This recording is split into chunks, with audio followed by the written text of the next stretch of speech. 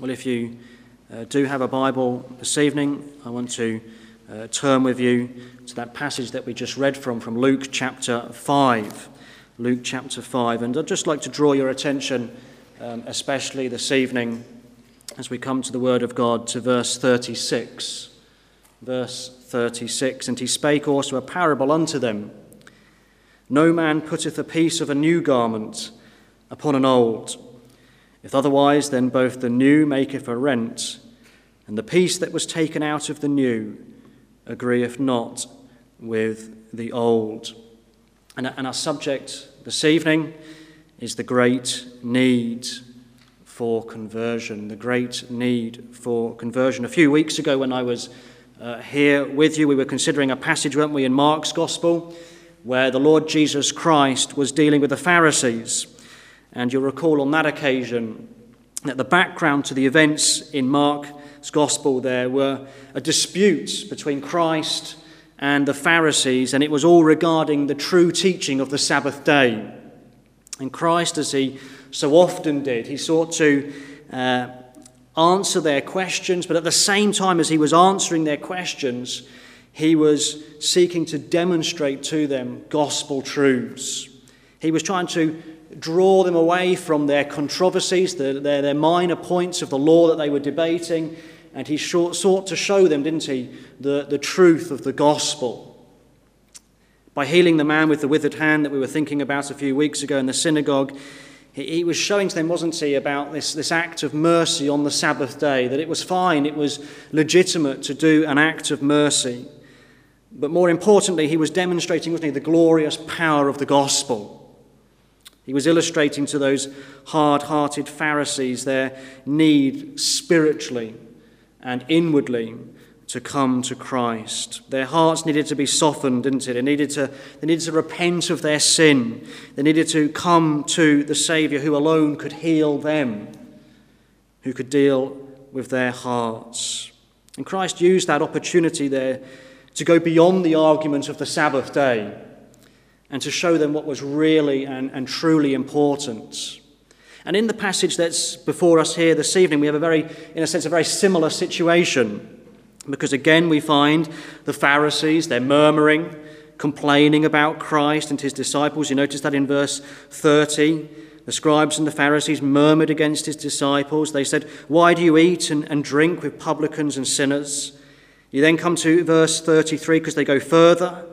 They complained that not only were they eating and drinking with sinners, but they were eating and drinking and never fasting.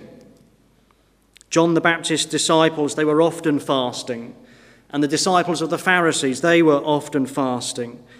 But Christ and his crude band of fishermen and publicans, they were always feasting. That was their complaint. Why, how come you're not fasting like John the Baptist's disciples and like the disciples of the Pharisees? And Christ responds to their murmuring. And in part of his response, he tells these two parables between verses 36 and 39. Two very brief and short parables. And the focus of these parables is not so much to answer the question regarding fasting and feasting, but he seeks to draw them again back to the central theme and message of the gospel. And Christ was a master, wasn't he, of telling short, pithy parables that were easy on one level to understand. Parables that had a very obvious surface meaning. But as with virtually all of the Redeemer's parables, with all of the Saviour's short stories, he was displaying to them deeper gospel truths. As you read the parables, you'll notice this, that he's always bringing before them the need of coming to Christ, showing to them gospel truths. He reveals to them in so many of them the truth of our sinful nature, for example. Or he illustrates in other parables the desperate plights that we're in without Christ. He shows to us our need of repentance, or how lost we are in our sin, or how we need to come and trust in the rock of Christ Jesus. He said they always show to us something of what Jesus is like and how great he is as a Saviour, and all that he would come and fulfill as he would die upon the cross at Calvary. And we could we could spend a whole evening just going through the parables and showing how they bring out gospel truths. And this parable before us this evening is another one that does this. It's full of gospel truth. And by speaking these two parables here, Christ moves the focus away from this peripheral question regarding feasting and fasting, and he seeks to bring it right back to the real focus, to the central theme, and that's of the good news that Christ can save. And Christ, in a sense, he says to them, look, you're getting hung up on minor details, Pharisees. You're getting overly concerned about little things, and you're actually missing the big points. You're missing the real point of why I've come. The Pharisees were continually like that, weren't they? They were omitting the weightier matters of the law, like judgment and mercy and faith. The Bible tells us that they strained at gnats and yet they swallowed a camel. And Christ comes here and he shows them what they really needed. And the thrust of these two parables here is that what man really needs is conversion. Man's need is not to patch up the old life. It's not to try and sort of put a sticky plaster over what we already have. No, Christ here is emphasizing to us that we need something utterly new and something transforming. Christ says here we need to experience conversion. We need to be born again, born anew. We need new life. And so as we begin this evening, let me ask you right at the start, are you someone who's experienced conversion? Are you converted? Have you been born again?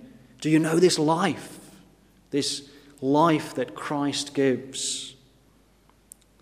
Well, perhaps there's someone here tonight and you have to be honest and you have to say, well, that's not true of me. I haven't experienced conversion. Perhaps you don't really know what I'm talking about. You don't really understand perhaps even this kind of language. Well, I want you to follow with me tonight as we just look at the first of these two parables this evening, just this one here in verse 36. Notice what Christ is saying here. And as we do so, as we think about this theme of the great need of conversion, as we look at it, I want us just to ask a number of questions as we go through this parable tonight. And the first thing that we need to ask ourselves really is, why do I need conversion? Why do I need to experience conversion in my life? We've said here that our greatest need is conversion. Well, perhaps you're thinking, well, why? I've managed so far through life without it. Why do I need it? Well, turn with me to this parable here in verse 36 and just look with me at what Christ says here. Christ says at the beginning, "No man putteth a piece of a new garment upon an old." Christ here, he presents a very straightforward scenario, one that we can, in a sense, all understand. Christ is here, he's talking about two garments, two coats, we might say. And he says, look, the first is, it's a brand new coat, just been bought.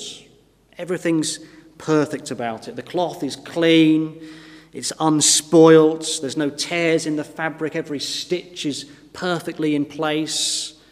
You can imagine this coat that Christ is talking about. It's even got that new coat smell, and it's just perfect. That's the first garment that Christ brings to our attention here. But the second garment is very different. He says, "No man putteth a piece of a new garment upon an old coat." It's one that's clearly been ripped as you go on through the parable. It's desperately in need of repairing. It's ragged from its many years of being worn and washed and used. It's spoilt. It's, we might say, the very opposite of the first one. It's just completely different. Now we need to just pause here for a moment and say, well, what do these coats represent? What is Christ speaking about here as he speaks of the coats? Well, obviously, in the context that we were thinking about earlier, fasting and feasting, Christ is showing the difference between the new and the old life, but he's going further with gospel truths here. And this parable that Jesus is telling is he's actually borrowing language from the Old Testament. He's borrowing pictures that are used throughout the scriptures, and he is using very significant language Let me just illustrate what I mean here, because Christ is not speaking necessarily just about fasting and feasting, but he's actually speaking about our nature, about what we are like. Let me just bring to your attention two passages, and the first is the one that we read from earlier, Genesis chapter 3. And you'll recall there that we read about Adam and Eve. We read about how sin entered the world, how they disobeyed God, how they rebelled against their Maker, their Creator. And in verse 7 details what was the very first thing that Adam and Eve did after they had sinned. Notice what they did there, verse 7. The eyes of them both were opened, and they knew that they were naked. And they sewed fig leaves together and made themselves aprons. Once their eyes had been opened, once they had sinned against God, once they had disobeyed him, the first thing they did was they sought to cover up their nakedness. They sought to clothe themselves. They sought to cover their shame by sewing these fig leaves together. They made this rough idea of clothing. And so we see here, right in the beginning, in Genesis chapter 3, there's an immediate link between being clothed and man's sin. Now we know that, as we read on, that what they made was utterly insufficient, wasn't it? We find out at the end of the chapter that they sought to provide themselves with a covering, but God had to provide them with another one instead. You see, the leaves of a fig tree were not enough. God made them one from animal skins. You notice that there in verse 21. Unto Adam also and to his wife did the Lord God make coats of skin and clothed them. Their sin, their shame, their guilt, it actually required death, didn't it, and blood to be shed. That's what the point that God was making there. If they were to become adequately covered before God, something had to die and blood had to be shed. But the main point that I'm drawing out of this evening is this. There's this link between falling into sin and then being clothed, between guilt and shame and being clothed. Now, the second passage is in Isaiah chapter 64, a very familiar verse, I'm sure, to many of you here this evening. Isaiah 64 and verse 6. This is what the Lord says here. He's describing man in his sin. He says, "But we are all as an unclean thing, and all our righteousnesses are as filthy rags." Literally, all our righteousnesses are as filthy garments or filthy clothes, soiled, marred, stained. He says here, look, our lives are unclean. Our righteousnesses are just like filthy rags before God. You notice that he doesn't say our unrighteousness is like filthy rags. He says our righteousness is like filthy rags. He says the very best that we can offer God, our best law-keeping, our best deeds, all our goodness. He says these things are nothing but like a filthy and disgusting rag before God. It's something that's utterly inadequate. And Christ says, sinner, that's you tonight. And as we turn back to Luke chapter 5, Christ is borrowing this language from the Old Testament. There's many more places that we could turn to that show the link between being clothed and our sin, and between our righteousness and how it's like a filthy garment before God. And Christ is borrowing this language, and he's showing to us here in Luke chapter 5 and verse 36, he's describing us in our unchanged and sinful states. Our lives are like an old garment. Our righteousnesses are like a tired and filthy and threadbare coat. It's falling apart at the seams. It's utterly inadequate. And Christ says, look, this is us tonight in our fallen state. This is what we're like before God. We're like an old coat. A number of years ago, when I used to run the children's club at Hambleton, I can't remember what I was speaking on, but I wanted to illustrate this very truth, that before God, God is repulsed by us, that God looks at us and he sees us in our filthy clothes. And I was wondering all week how I was going to present this to the boys and girls, how I was going to tell them what we are like before God. And I was on the farm, and I remember I was milking the cows, and I looked at myself and what I was wearing, and I realized that in a sense I was a walking example of what it was to be someone who was filthy and disgusting and repulsive in a sense. I looked at my overalls, they were filthy, they stank, they were stained with all sorts of chemicals and cow's excrement, and the top pocket was ripped off and there was missing buttons. And I realized that what I was wearing would be a perfect illustration for these boys and girls. So when I finished milking, I took my clothes off, had a shower, I put them all in a bin bag, and I took them to the club. And the children were all sat down in front of me, and I took out the first item of clothing and I just threw it to a child. And I took out the next one and I threw it to another child. And well, by the time I got to the last item of clothing, the children were scattering and they were running away. I just remember opening the bag and the stench that came out, and the children were holding up these garments and they were absolutely repulsed by them. They were disgusted by them. And I think I managed to, in a sense, get my point across. Most of these children, of course, came from the local housing estate. They'd never been on a farm. And I just remember one of the children just holding it at arm's length, desperately trying to hold their nose and give it back to me. And you see, but Christ is saying to us, this is what our lives are like before him. Our lives are like a filthy, stinking and stained garment.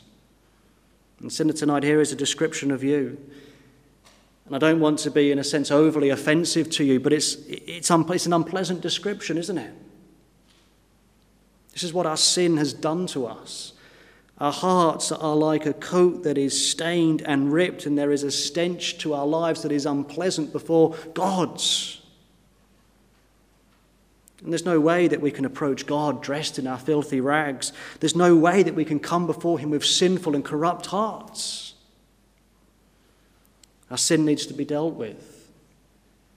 And this is the message that runs actually all the way through this particular section of Mark's Gospel. You go back to verse 18, for example. We see there about a man who was brought before the Lord, who was sick of the palsy. He was a paralyzed man. And you see how, you remember that occasion, how he was let down through the roof. His four friends brought him and took him up upon the roof, and they opened up the roof and lowered him to the feet of Jesus Christ. And what was it that Jesus says to this man in verse 20? He says, "Man, thy sins are forgiven thee." Christ he immediately comes in, doesn't he? And he puts his finger on this man's problem. You see, this man's problem was not his infirmity, was not his paralysis. His problem was his sin. You'd think, wouldn't you, the first thing that he would say to him was, "You rise up and walk." But no, Christ says, "Thy sins are forgiven thee." You see, he's pointing out to them what his greatest need was, for his sins to be forgiven. You see, his greatest problem was not his paralysis, but his sin. And that's true of us this evening. And we can go on even into verse 31 that we read this evening. Jesus Christ, he's speaking to the Pharisees there.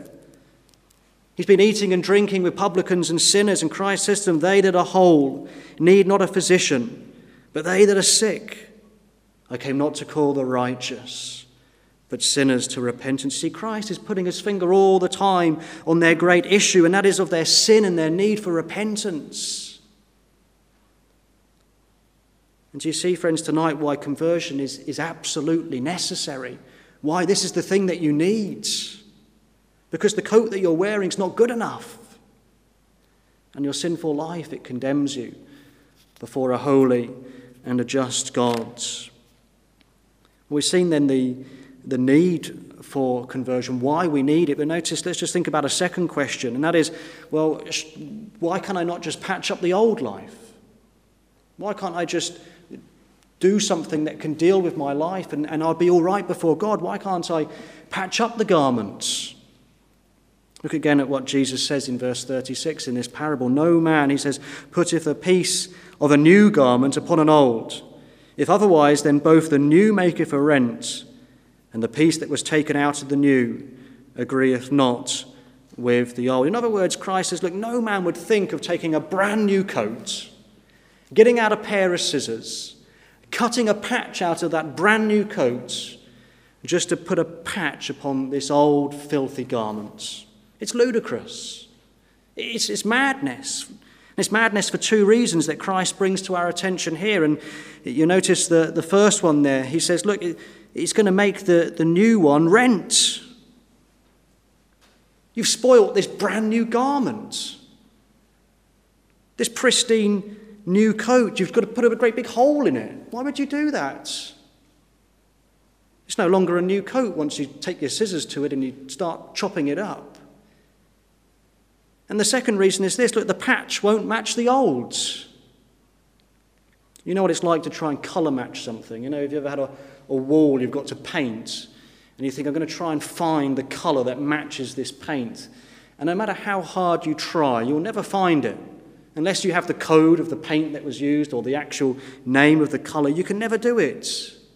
And it's just the illustration that Christ is using here. He says, look, if you take off a brand new patch of a new coat and you put it onto an old faded garment, it's not going to match up. It's going to look out of place.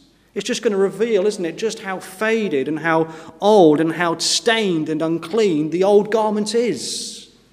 You know how it is if you have an old white shirt and you hold it up against a brand new white shirt. It's so obvious you thought the shirt was white until you put it next to a new shirt. And the point that Christ is illustrating is, look, in the end you've achieved absolutely nothing. A perfectly new coat has been ruined and you failed miserably to patch up the old. And actually, if you go to Matthew's account, in Matthew chapter 9, where we have the same parable recorded for us, Christ actually brings out something more. It's not here in Luke's account, but he actually shows that not only do you ruin the new garments, but you actually ruin the old, not just from an aesthetic point of view, but you actually tear it even more. In Matthew chapter 9 and verse 16, he says, "No man putteth a piece of a new cloth onto an old garment, for that which is put in to fill it up taketh from the garment, and the rent is made worse." Now Christ here, he's speaking about cloth that is shrunken and unshrunken. Now we don't really understand, perhaps we're unfamiliar with these things today, because when we buy clothes, all our clothes are already pre-shrunk in that sense, pre-washed. But in those days, in the New Testament days, when you put a piece of new cloth on that hadn't been shrunken, the moment you washed that old garment with the patch on, that patch would shrink and tear the tear that was already there. And it would rip it and make the hole even bigger. That old garment would have a degree of brittleness, wouldn't it? And the thread would be thin and it would be frayed. And as that patch began to shrink, as Christ says here, it would just make the rent worse. And so as you put this all together, you end up having a new coat utterly ruined, and you have an old coat that's been spoilt even further. And Christ is saying, look, you cannot simply patch up your old life.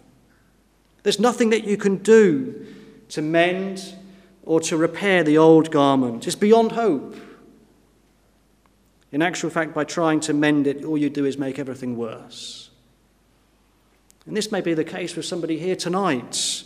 You think that there's something that you can do to mend and fix the problems in your life. You imagine that you're capable of solving your greatest problem of sin. Remember the context here. Christ is speaking to the Pharisees, these ultra-religious, these overzealous, outwardly pious Pharisees. They followed all the law, they fasted, they said their prayers, they tithed of all they possessed, and so on and so on. They foolishly imagined that they could patch up their lives with a bit of religious zeal. They thought they could mend their sin-sick hearts, and yet they had to come to realize that there was nothing that they could do. They thought their religious observances and their feigned enthusiasm for God's law would be good enough for God, but it wasn't. And this may be true of you tonight. You think a little bit of Christ, a little bit of religion will do, a little bit of church. You come dressed smartly to church. You come every week. You read your Bible. You listen to the sermons. You know a great deal about what the Bible says. You think that this patch will fix your life. A bit of outward religion in your life will save you. But you know, friends, you cannot have works and you cannot mix it with grace. You cannot continue to serve this world and try and be a disciple of Jesus Christ. It doesn't work. And Christ shows to us that in actual fact you're in great danger, because if you try this, you'll make your life even worse. Religion never saved a soul. Baptism never saved a soul. Coming to church never saved a soul. What you need is repentance. You need to be converted. You see, what Christ is saying here is you need a colossal change. You need an utter transformation. You need something new. There's nothing, friends, that you can put on the old garments that will patch it up and bring you salvation. And that takes us to a third question then. Well, what is conversion? We've seen our need for conversion. We've seen that we cannot just patch up our old lives. Well, what is it to be converted? How can I recognize what it is? How can I experience this conversion? Well, Christ gives us the answer here. And Christ, this is the key really to the parable, and that's the new garments. We've spoken about this old coat, but Christ doesn't just speak about the old coat. He speaks about a new coat. And Christ is speaking there about his righteousness. He's speaking of himself. This coat that he mentions here, it's a perfect coat. There isn't a single blemish in this coat. It's spotless, it's pure, there's nothing wrong with it. Christ is the only one who's ever lived a pure and perfect life. He was holy, harmless, undefiled, and separate from sinners. He was the one who had no guile in his mouth. Every thought of the Saviour was pure. And as Christ speaks of this new garment here, he's speaking of himself and his righteousness. And yet the great message, you see, of the gospel is that Christ, as the spotless Lamb of God, laid down his life for his sheep, didn't he? That he might bear their sin. He became our propitiation. The wrath of God was laid upon him. It was redirected away from those who trust in him, and it landed upon the Saviour. And the glorious message of these glad tidings is that for all who trust in Christ, that his perfect righteousness is imputed to them. It's given to them. Christ's perfect coat, his robe of righteousness is laid upon those who trust in him. The old coat's gone. It's done away with. And those who come and trust in Christ are no longer clothed in the old filthy rags of your own righteousness. No, you're clothed in the spotless coat of Christ. And so conversion is the repenting of our sins. It's the trusting of Christ. We have to lay hold of him. The parable is so clear, isn't it? Why would you take a brand new coat, cut it out, cut it into pieces, and try foolishly to patch up and repair the old life, when you can just take the brand new coat and put that on? It makes no sense, does it, to patch up the old when there's a brand new coat sitting there waiting to be put on? I know this doesn't mean so much to those of you perhaps who are male, but you know, ladies, particularly, you like to perhaps buy clothes. You wouldn't take, would you, an old coat and just and do away with it when you've got the new coats? Why would you take an old coat and try and patch it up when you can go out and get another one? It doesn't make sense, does it? It doesn't make sense to get rid of the new coat and to ruin the new coat when you can have something that is brand new and pristine and spotless. Top lady put it like this, didn't he? Nothing in my hands I bring, simply to thy cross I cling. Naked come to thee for dress. Helpless look to thee for grace. Foul I to the fountain fly. Wash me, Saviour, or I die. He said, look, I've got to come naked to Christ. Give me your spotless robe of your righteousness. That's what I need. Not a bit of religion on the side. Not a bit of good works. Not a bit of Bible reading. Not a baptism. Not coming to the Lord's table. None of these things will save. No, you need to put on the new robe of Christ. You see, coming to Christ is just like putting on a coat. Now, for the vast majority of us here, that's a very simple thing, isn't it? I say to my children, can you go and put your coats on? They take their coat, they put it on. It's not a particularly difficult thing to do, is it? It doesn't involve a great deal of effort. Doesn't involve a great deal of thinking. You just put the coat on. And while conversion is the most radical and the most life-transforming thing, yet at the same time it's a very simple thing, isn't it?